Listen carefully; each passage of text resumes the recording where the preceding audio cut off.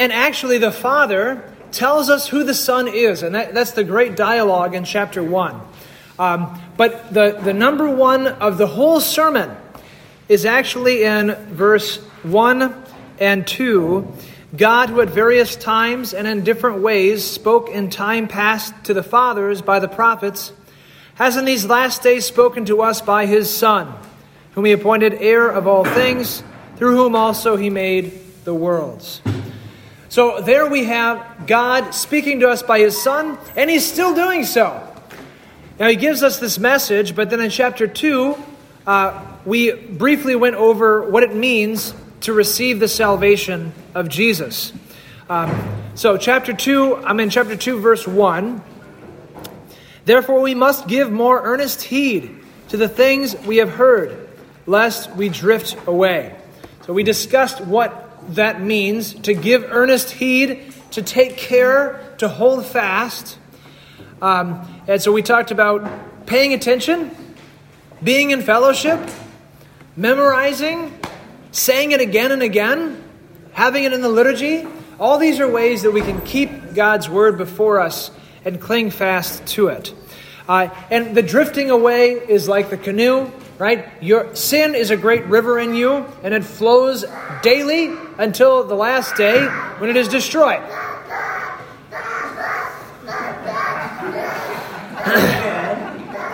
I agree.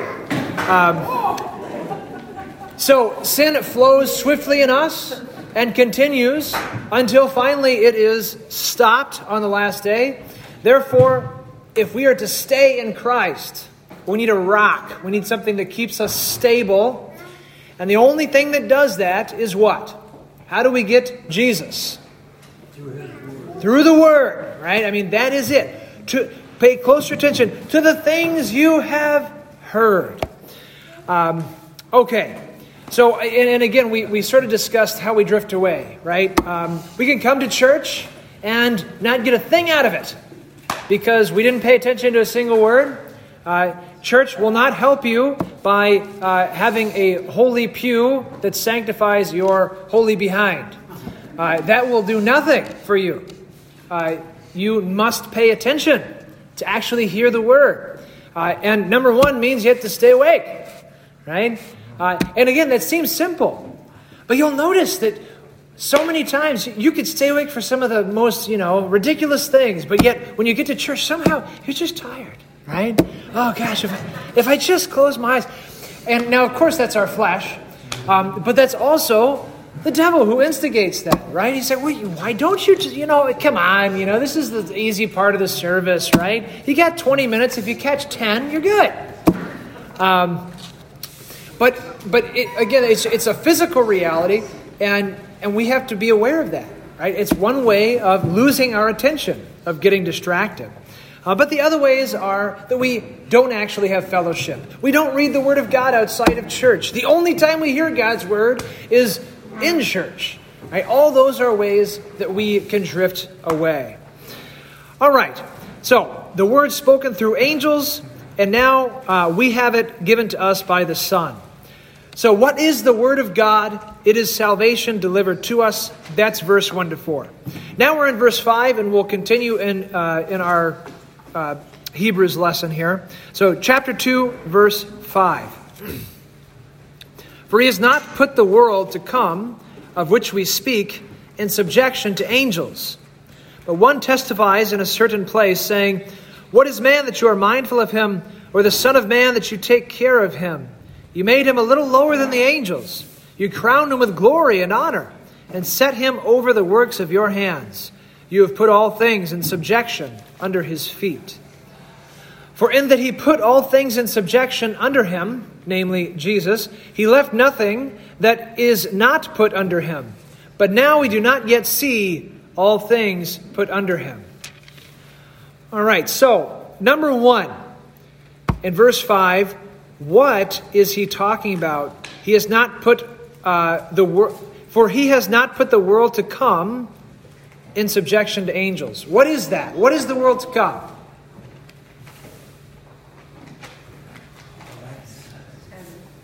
Heaven, yeah, right? Yeah, heaven. But this is interesting because he calls it a world. Now, oftentimes, what is the popular version of heaven?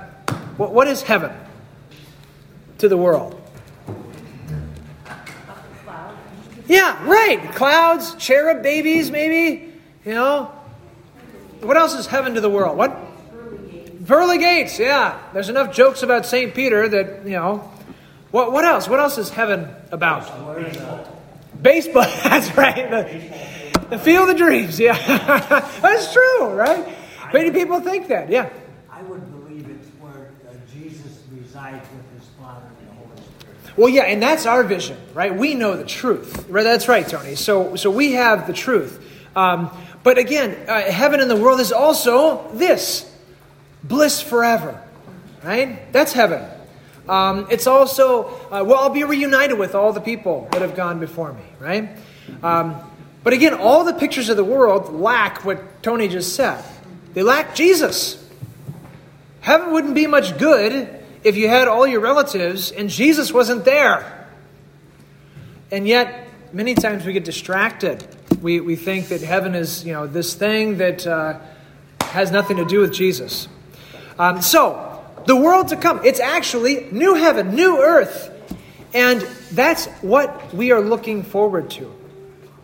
Oftentimes, we think solely in terms of this world. But what will happen to this world? It will be destroyed at the end time. It'll pass away. Jesus said all things, but what will pass away? His word. His word, right? That's the only thing that won't pass away. So all of them will be changed like a garment. We actually read that in, let's see, where is it? Verse 11? No, 12. And so chapter 1, verse 12. Oh, sorry, starting at 11. They will perish, but you remain, and they will grow old like a garment. Like a cloak, you will fold them up, and they will be changed. Now, notice, again, in Scripture, it interprets itself. So, in verse 5, he says, He has not put the world to come in subjection to angels, and that's what we're talking about. So this is what he's been talking about the whole time, is that world which will remain. The strong things, the kingdom of Christ will be the only thing left. So who is it in subjection to? Who is the world to come subject to?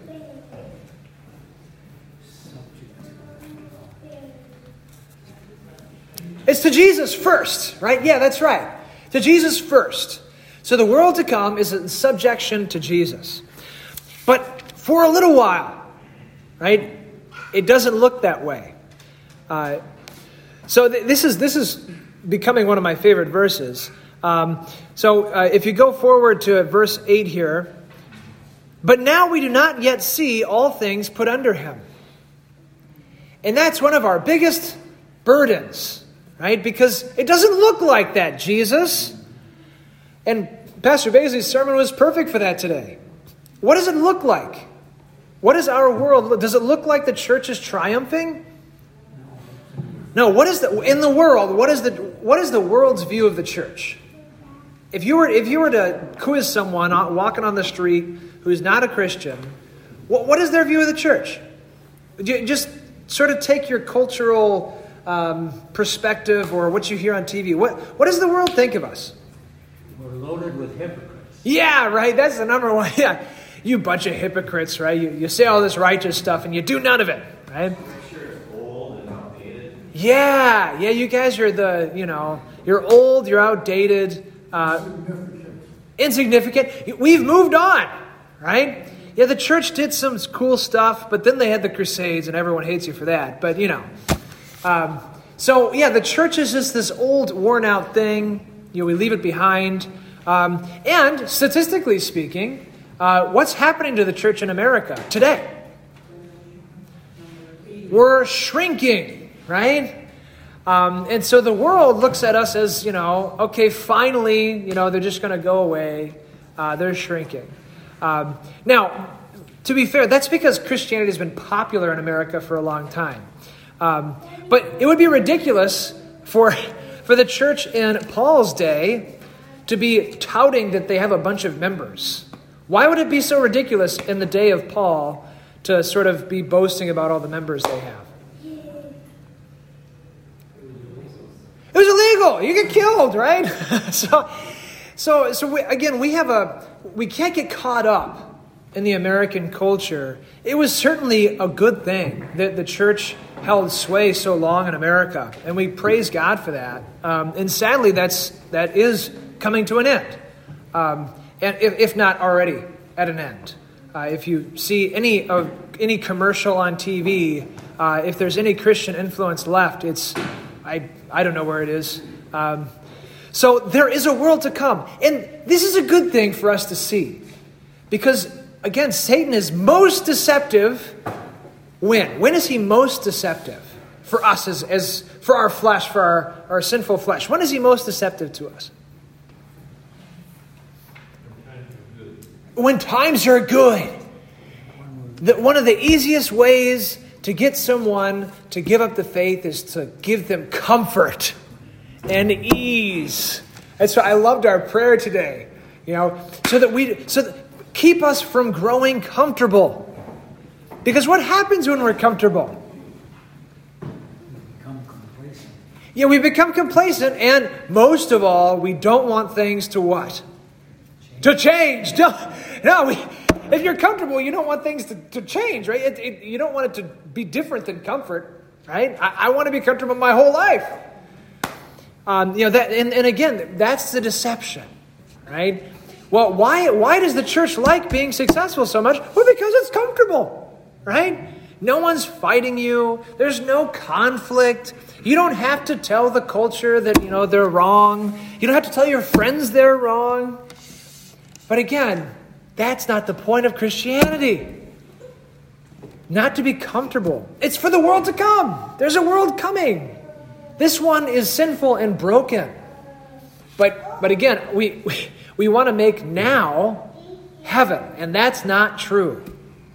All right, so that's the orientation we have. All this stuff is preparing you for the world to come, and it is subject to Jesus. Okay, so in verse 8 again, for in that he put all things in subjection under him. All right, so the Father puts all things in subjection to who?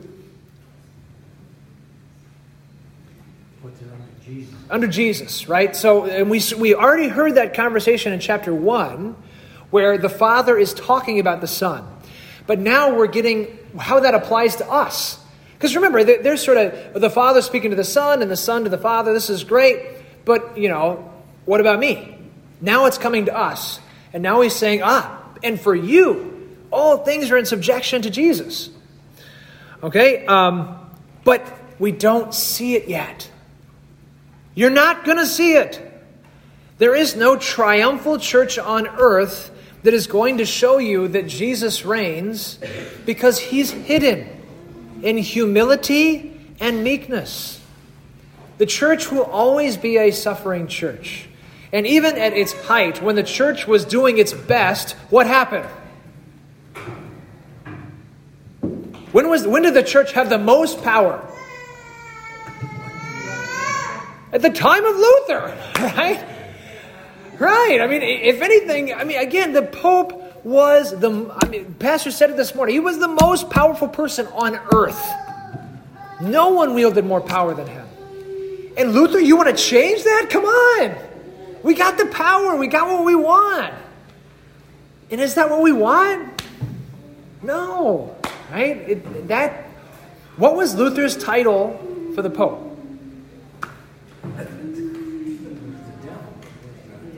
The Antichrist. And that's still true.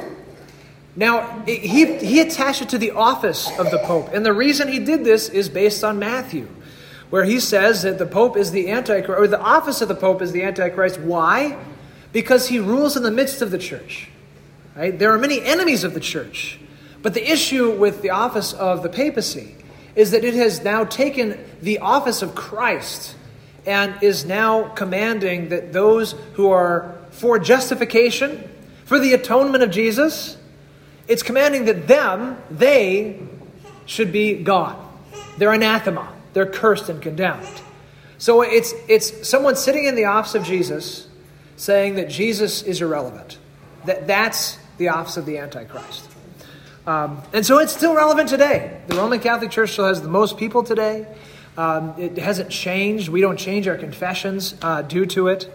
Even though there are many spirits of the Antichrist, right, around us that are against Jesus, right, the office is found still in the Roman Catholic Church. Okay, so we don't see everything in subjection. And again, it's the most painful part because everything's hidden. It's hidden in water. It's hidden in bread. It's hidden in wine, right? The simple stuff. It's hidden in pastors who, are fallible and who speak but also have their own flaws as sinners. It's hidden in them. But, okay, so that's sort of what it looks like now. But I'm in verse 9. We see Jesus, who was made a little lower than the angels for the suffering and death, crowned with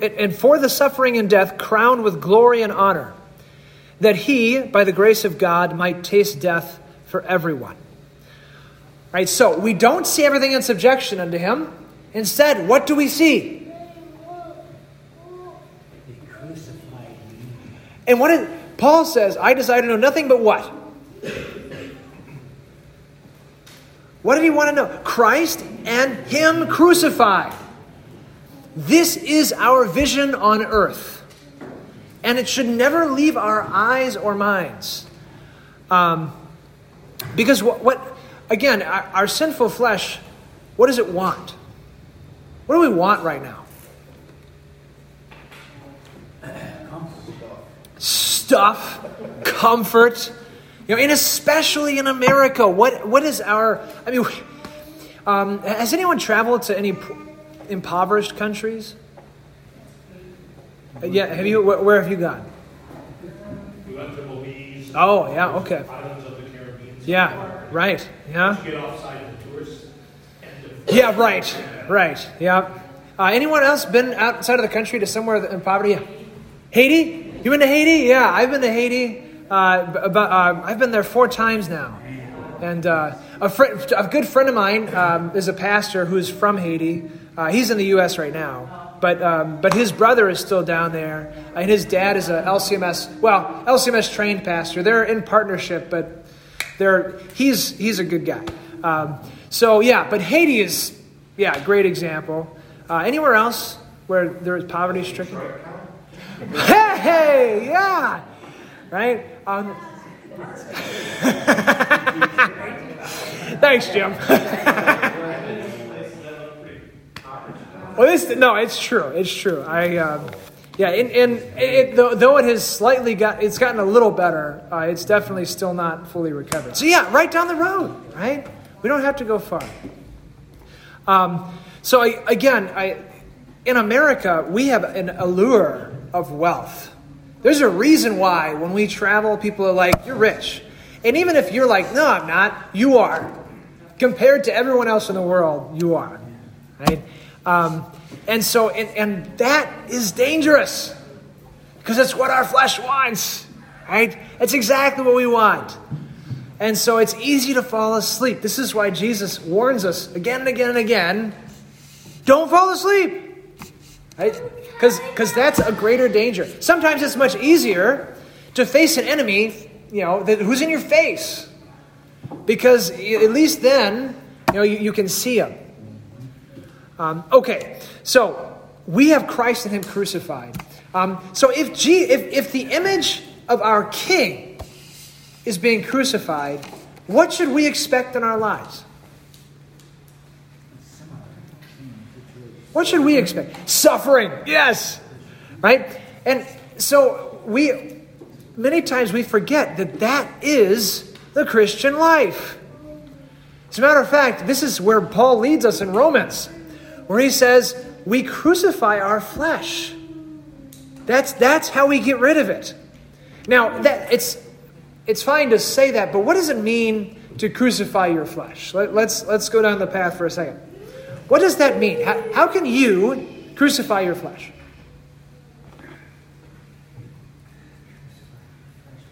What do you think? Repent. Yeah, repentance is number one, right? Because what happens in repentance? What's going on? You're admitting guilt. Yeah, you admit your guilt. And yeah, you have contrition. You what? Yeah, you're giving it to God, and then He's destroying it, right? So again, it's part of you, and you're giving it to God and saying that you don't want it, and therefore it's crucified. Of course, where is it crucified? In Christ, right? And how does the crucifixion of Jesus come to us? The Word and the sacraments, right? And specifically, this one is baptism, right? We are buried with Christ through baptism into death. And again, we say weird things as Christians. Now, we hear it so often that, we're like, oh yeah, right, we read this verse before. But it's weird to the world. It's weird to our flesh. Why is that a good thing? You say you are baptized with Christ into His death? What does that mean for you Christians? Yeah, because we gotta die. That's why. Because our body is full of sin and it must be put to death. Because the sin in us can only be separated from us in death. So again, that work is begun. When is your baptism finished? When you die. It's complete, right? Now you got the new man. You're born completely, right? But now we groan. Now we don't have it. We have the gift completely. But the reason we're groaning is because our flesh, even our own flesh, is not fully in subjection to God. And it has to pass away too. That's why death is necessary. Okay, so we see Jesus made lower for a little while. And this is the greatest part. That by the grace of God, Jesus tastes death for everyone. Okay, so again, this is another way to put the atonement. That Jesus has died for you. So He's tasted death for you. Now, this is why we can put a different label on death. What kind of death did Jesus die? Physical death. Yes, a physical death, yes. And what else? Because that's true. But there was another kind. What? Painful death. Yes, it was painful. That's true. Yeah. He endured a spiritual death. He died in body and soul because He was punished with the second death. He took hell. And that is an eternal death. That's actual death. So again, death would have no consequence if it wasn't for the punishment. Right? But the sting of death is sin. And the reason why it's a sting is because what do we deserve? We deserve an eternal punishment. So when it says Jesus tasted death, He didn't just taste death by dying physically. That is part of it. But He died both physically and spiritually by enduring the second death. Jesus took hell completely. So all sin was punished. And that's why He can truly say, why have you forsaken me? He was forsaken completely. The worst part of His death. That's right. His alienation from His Father. That's right. If it was just a Christian death, He would have no reason to be in pain or in suffering in the same way, right? But He was enduring the wrath of God. All right, verse 10. For it was fitting for Him, for whom are all things, and by whom are all things. So all things are made for Him, and all things are made through Him. And bringing many sons to glory, to make the author of their salvation perfect through sufferings. Now, how do you make Jesus perfect? What does that mean?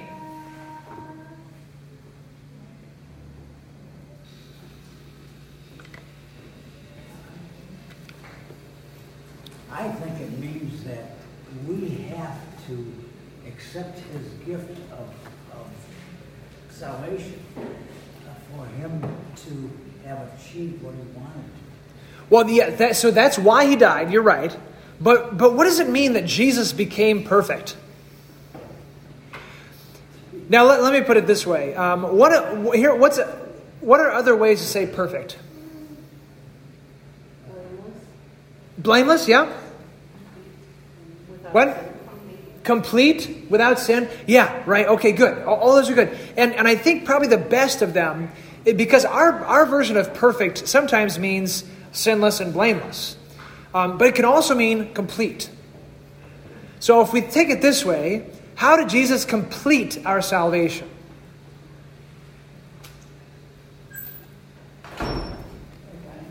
Right. And so when it says he was made perfect through his sufferings, it means he completed his work.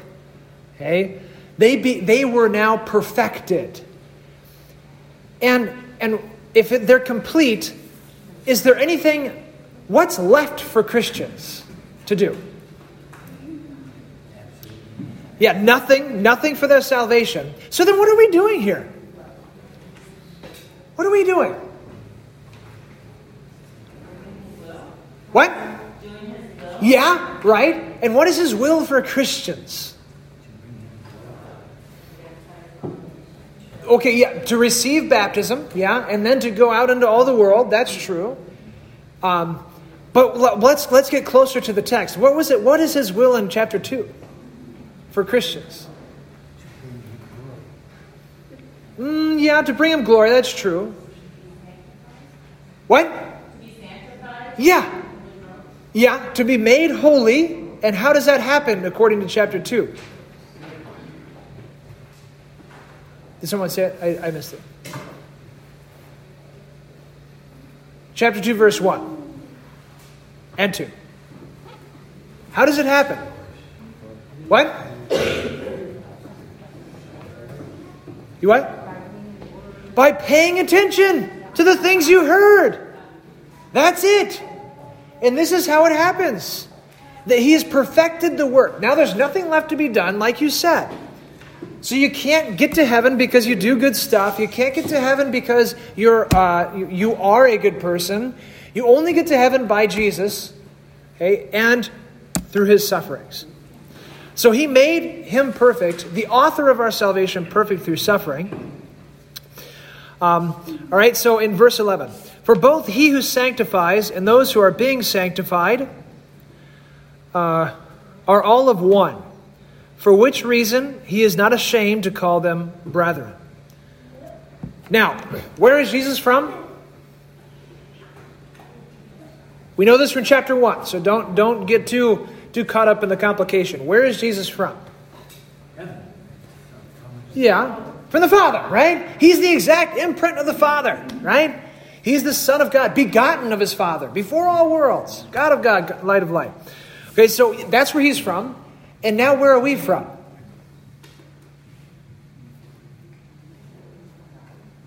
What? Yeah, okay, that's true.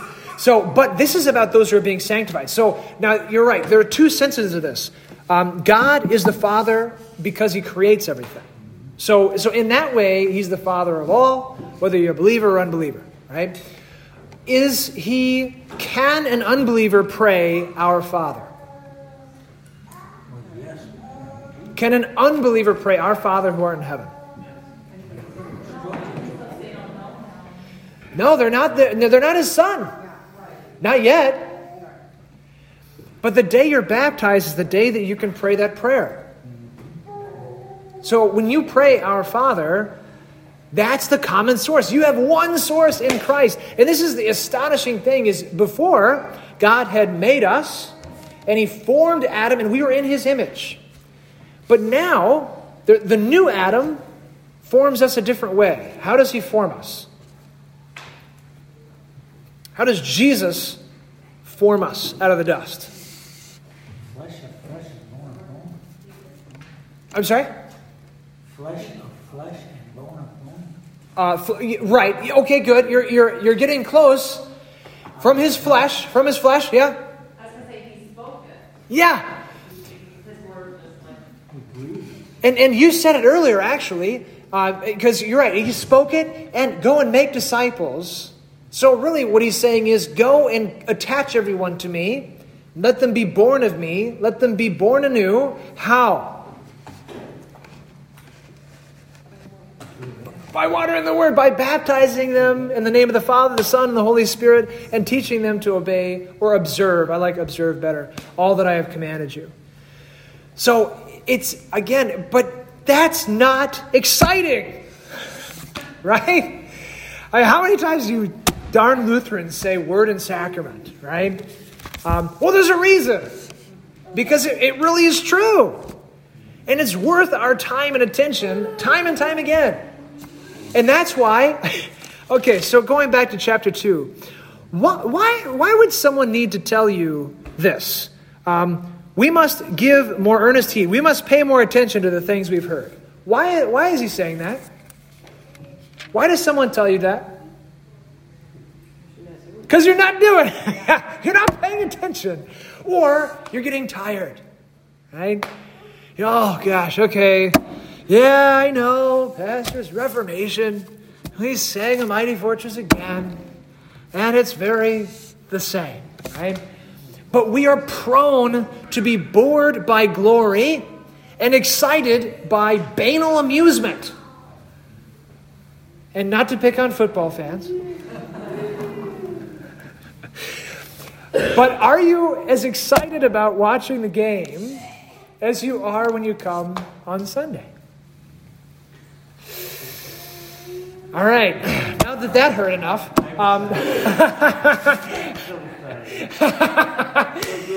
And this is good. But you notice what our human hearts are prone to do. They are liars from our birth. If you cling to your heart, there is a proverb that is very clear. If you listen to your heart, what happens? If you listen to your heart, what will happen to you? The Proverbs say you are worse than a fool. You are worse than a fool. Because your heart speaks folly. And at least if a fool may hear something outside of himself. But if all you're paying attention to is your own heart, you will be led astray every time. So you have to have something speaking to you outside of you that tells you the truth, that tells you what you should be excited about, so that your heart can feel sorrow and you can put out your flaming couch and then you can... Sorry, it was on the news. They're burning couches. I guess that's the only thing college students have. So, but you can then redirect your attention, and you can hear the author of Hebrews slapping you over the side of the head and saying, "Pay attention!" Right? And again, he's telling us the reason why we don't have the excitement, right? Because it's suffering, because our flesh is evil, and we are full of evil. And so, of course, we get excited about things that are amusements, and we don't get excited about things that are absolute eternal glory. Things that the angels long to look into, who are higher and smarter than us. And yet, we're content with watching YouTube, right? So, this then is why Christ came, so that he could suffer evil. He could suffer our evil. And in the depth of his suffering, now we too will feel great sorrow and guilt. Like Tony confessing his sin of wanting to watch the MSU game, more than come to Wednesday service or something. No, but again, that is in all of us. There is no sin that is not common to mankind. And so Christ came to die for all sin, for mine and yours. And that's why he took on flesh. It's why he tasted death, so that we would know the depth of our own sorrow. Okay. But this is the astonishing thing, that Christ, who never felt that way, who was never distracted, who always held the word of God, listen to what he calls us in verse 12. I will declare your name to my brethren. In the midst of the congregation, I will sing to you. And again, I will put my trust in him. And again, here am I and the children whom God has given me. Jesus humbles himself and makes himself the same as you. And that mystery cannot be unpacked enough. That God would choose to become flesh and then choose to die for poor, sorry sinners who hate him. It's a mystery. So, verse 14. Inasmuch then as the children have partaken of flesh and blood, he himself likewise shared in the same, that through death he might destroy him who had the power of death, that is, the devil. All right, here is the answer. Why the incarnation? Why does Jesus take on flesh? And what do you think? Based on this verse, what do we believe? Why did Jesus become man?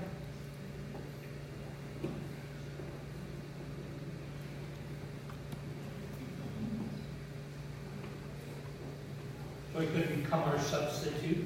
Yes, right? It's right there. That through death he may destroy him who had the power of death. Now, this is sort of a strange trajectory because normally we would think, okay, he destroys death in us. But he destroys the devil. What does it mean that he destroyed the devil? How did he do that? Because, is the devil... Well, first I'll ask, is the devil still around? But then why does he say that? He took his power away at that moment. Okay, good. And what was the devil's power? To distract and deceive us. Yeah, okay, good. Distraction and deception. But that can't yet send us to hell. Well, even if the devil killed a believer, are they in hell? So there's another power that Satan had that he could use against us that would send us to hell. What sends us to hell? Our own sin, right? That's it, our own sin. So then what can Satan do? He points it out, right? He's an accuser. That's actually what the name Satan means, to accuse. And so his power's gone now because look what he does. Okay, Tony, you're a sinner. Now what can you say? You can't say anything except thank you, Lord, for taking my place. Yeah, right. I don't have sin. I don't have sin. Because Jesus does. He took my sin. Right? Now he has no power. And the more that the devil afflicts you, and this is the greatest part, the more you know your sin, what do you have as more and more comfort? The fact that Jesus was Yeah, the Savior, right? Yeah, and you have Christ. The worse you feel about your sin, the more comfort you have because Christ took them away. This is what Jesus does with the woman who wipes his feet. You remember she comes in, she wipes his feet with her tears, and Jesus told a parable, right, of two men who owed. One owed 500, the other 50, I think. And both of them were forgiven, right, of their debt. Which one will love more? The one who owed 500, right? And this is the same with sin. The more you know your sin, the more thankful you are that Christ took it. So now he's reversed all Satan's work. The more he accuses you, who is he driving you to? The more he drives you to Jesus. Right? So now the more you feel your guilt and your sin, the more you run to Christ and pray to him for mercy. Right? So the one tool that Satan had, Jesus just made his greatest defeat. And now death itself rips you from his hands. So the thing that was supposed to be the power of sin, which is death, now becomes the power of Jesus. He reverses the entire thing. All right. Let's go verse 15. And, okay, so he starts... Hey, baby.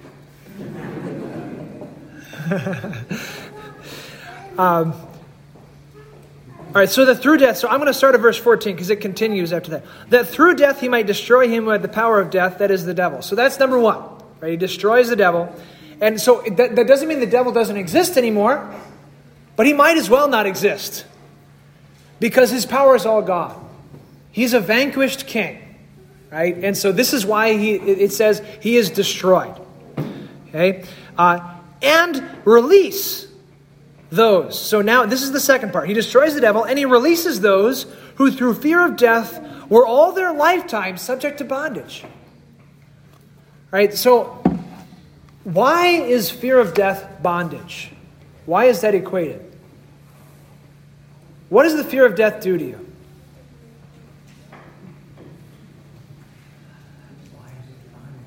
Yeah, what does it mean to be a slave because you're afraid of death? How does that happen in your everyday life? You're unsure of your salvation. Well, okay, that's eternal death. Yeah, right? So maybe you sort of are panicking about your eternal death. Well, how else do we express our fear of death? You worry about it. What are all your anxieties about? Ultimately, about things that could eventually lead you to die, right? Or for others to die. So our anxieties are mainly built on death, right? I'm afraid to get sick. I'm afraid that my loved one's going to die. I'm afraid I'm not going to have enough. Well, enough of what, right? Well, enough food. Okay, well, why do you need food? Well, because you need to live, right? Fear of death drives everything. And ultimately, it's the one fear that makes us slaves. And that's what he's equating to. I'm gonna read you from Luther because this one point, I think, if you can get this right, I think it will be very helpful and encouraging to you. So this is Luther.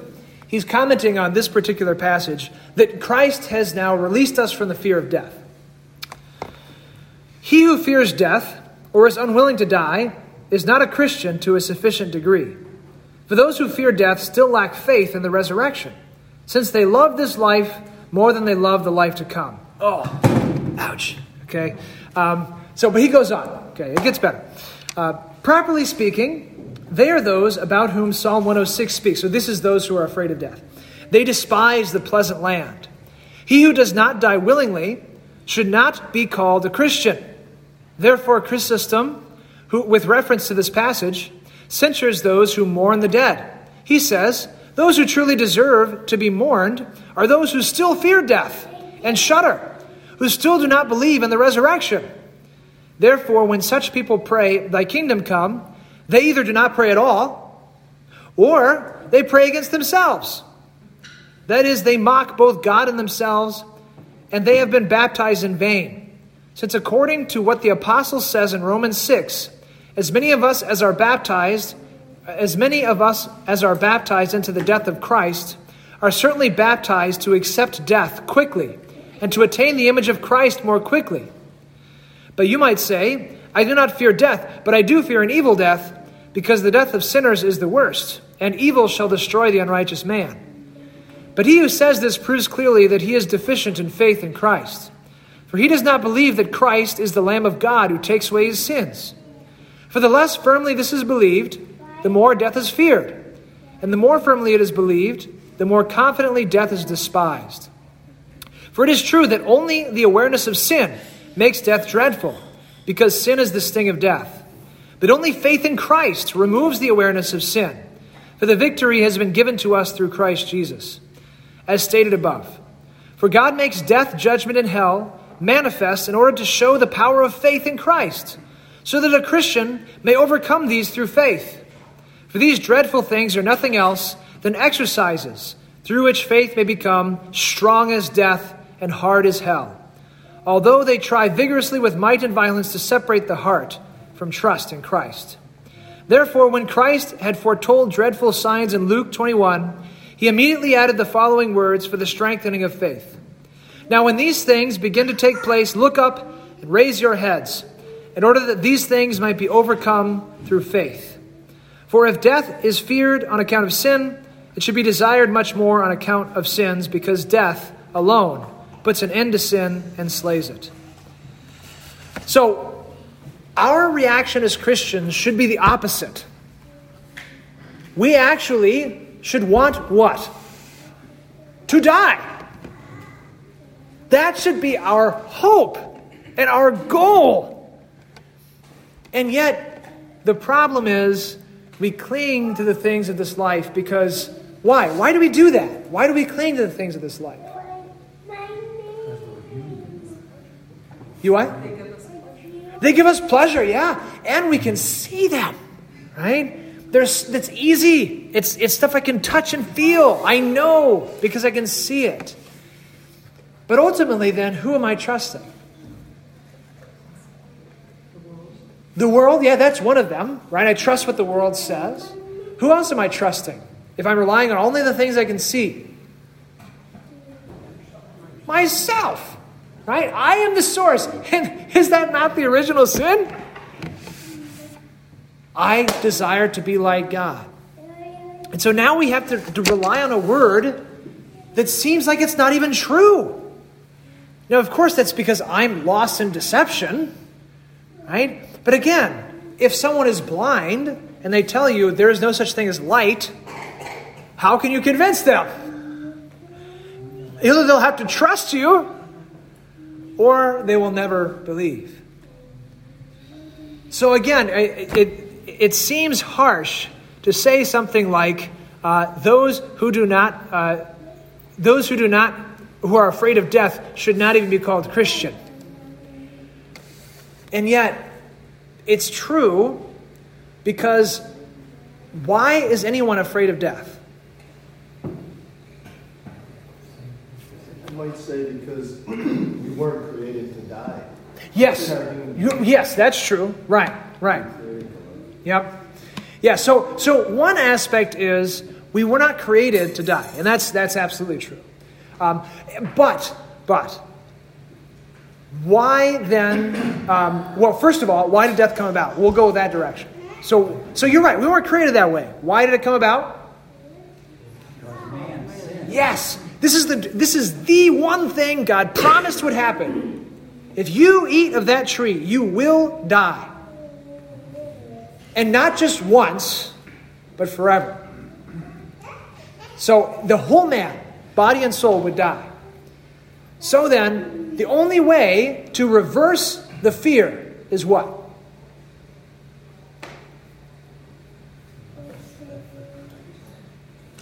Our hope, our hope in Christ unknowing, like close faith, hope, there's something to live for. Yes, okay, it is, yeah, right. Yeah, we have hope.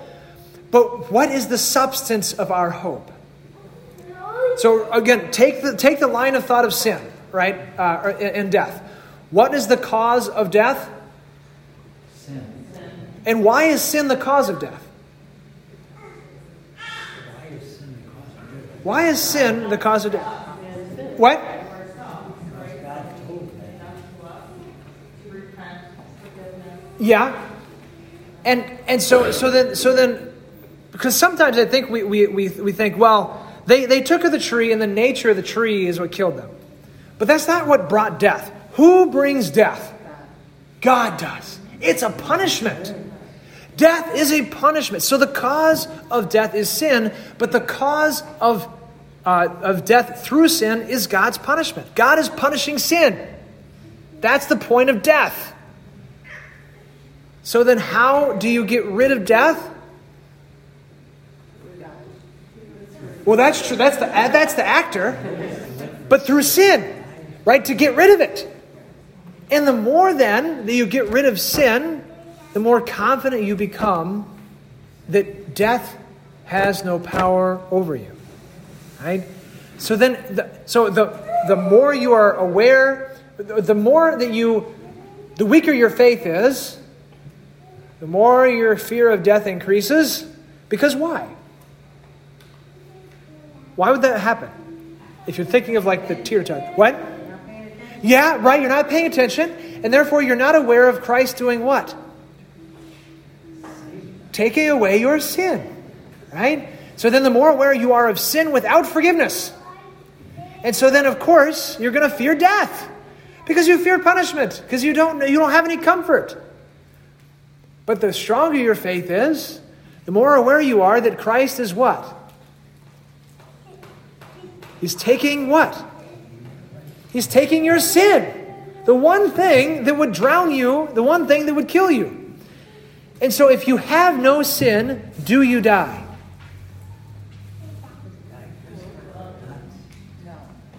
No. Jesus goes so far to say you fall asleep. Right? Because death is the separation of the body and the soul. Okay, so yes, I guess you could say you die, but your death has become no death because it's not a punishment. Right now, what does your death do? It's a reward, right? Yes! I have made it into glory, and now I will wait in glory until what? The resurrection, right? Again, these words are quite amazing. He says, those who truly deserve to be mourned are those who still fear death and shudder, who still do not believe in the resurrection. So we believe in the resurrection. This is just a pause for us. A glorious pause where we go to be with Christ until He does the rest of what He said. Now we can't see it, which makes it very uncomfortable for our flesh. But if we don't fear death, what is left to fear? There's nothing. There's nothing left. Again, we don't have anything to be afraid of. And this is why COVID was a great test for us. Because it should strengthen our faith. That here is where we receive eternal life.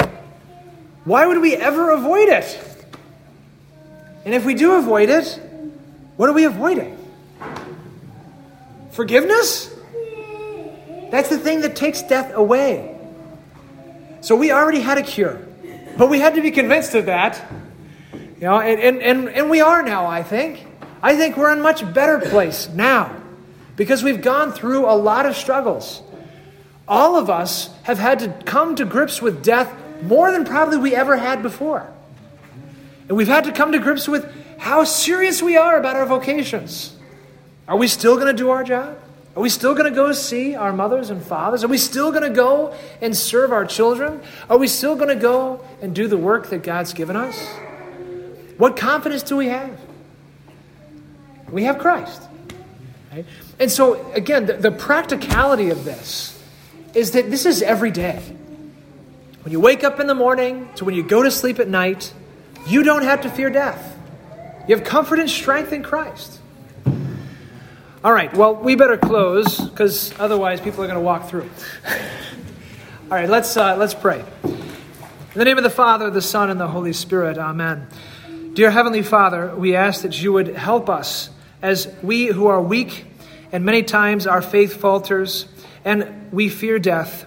Help us to cling to you once again, to repent of clinging to the world so that we might receive your forgiveness and the confidence that your Son brings us. In Jesus' name, amen.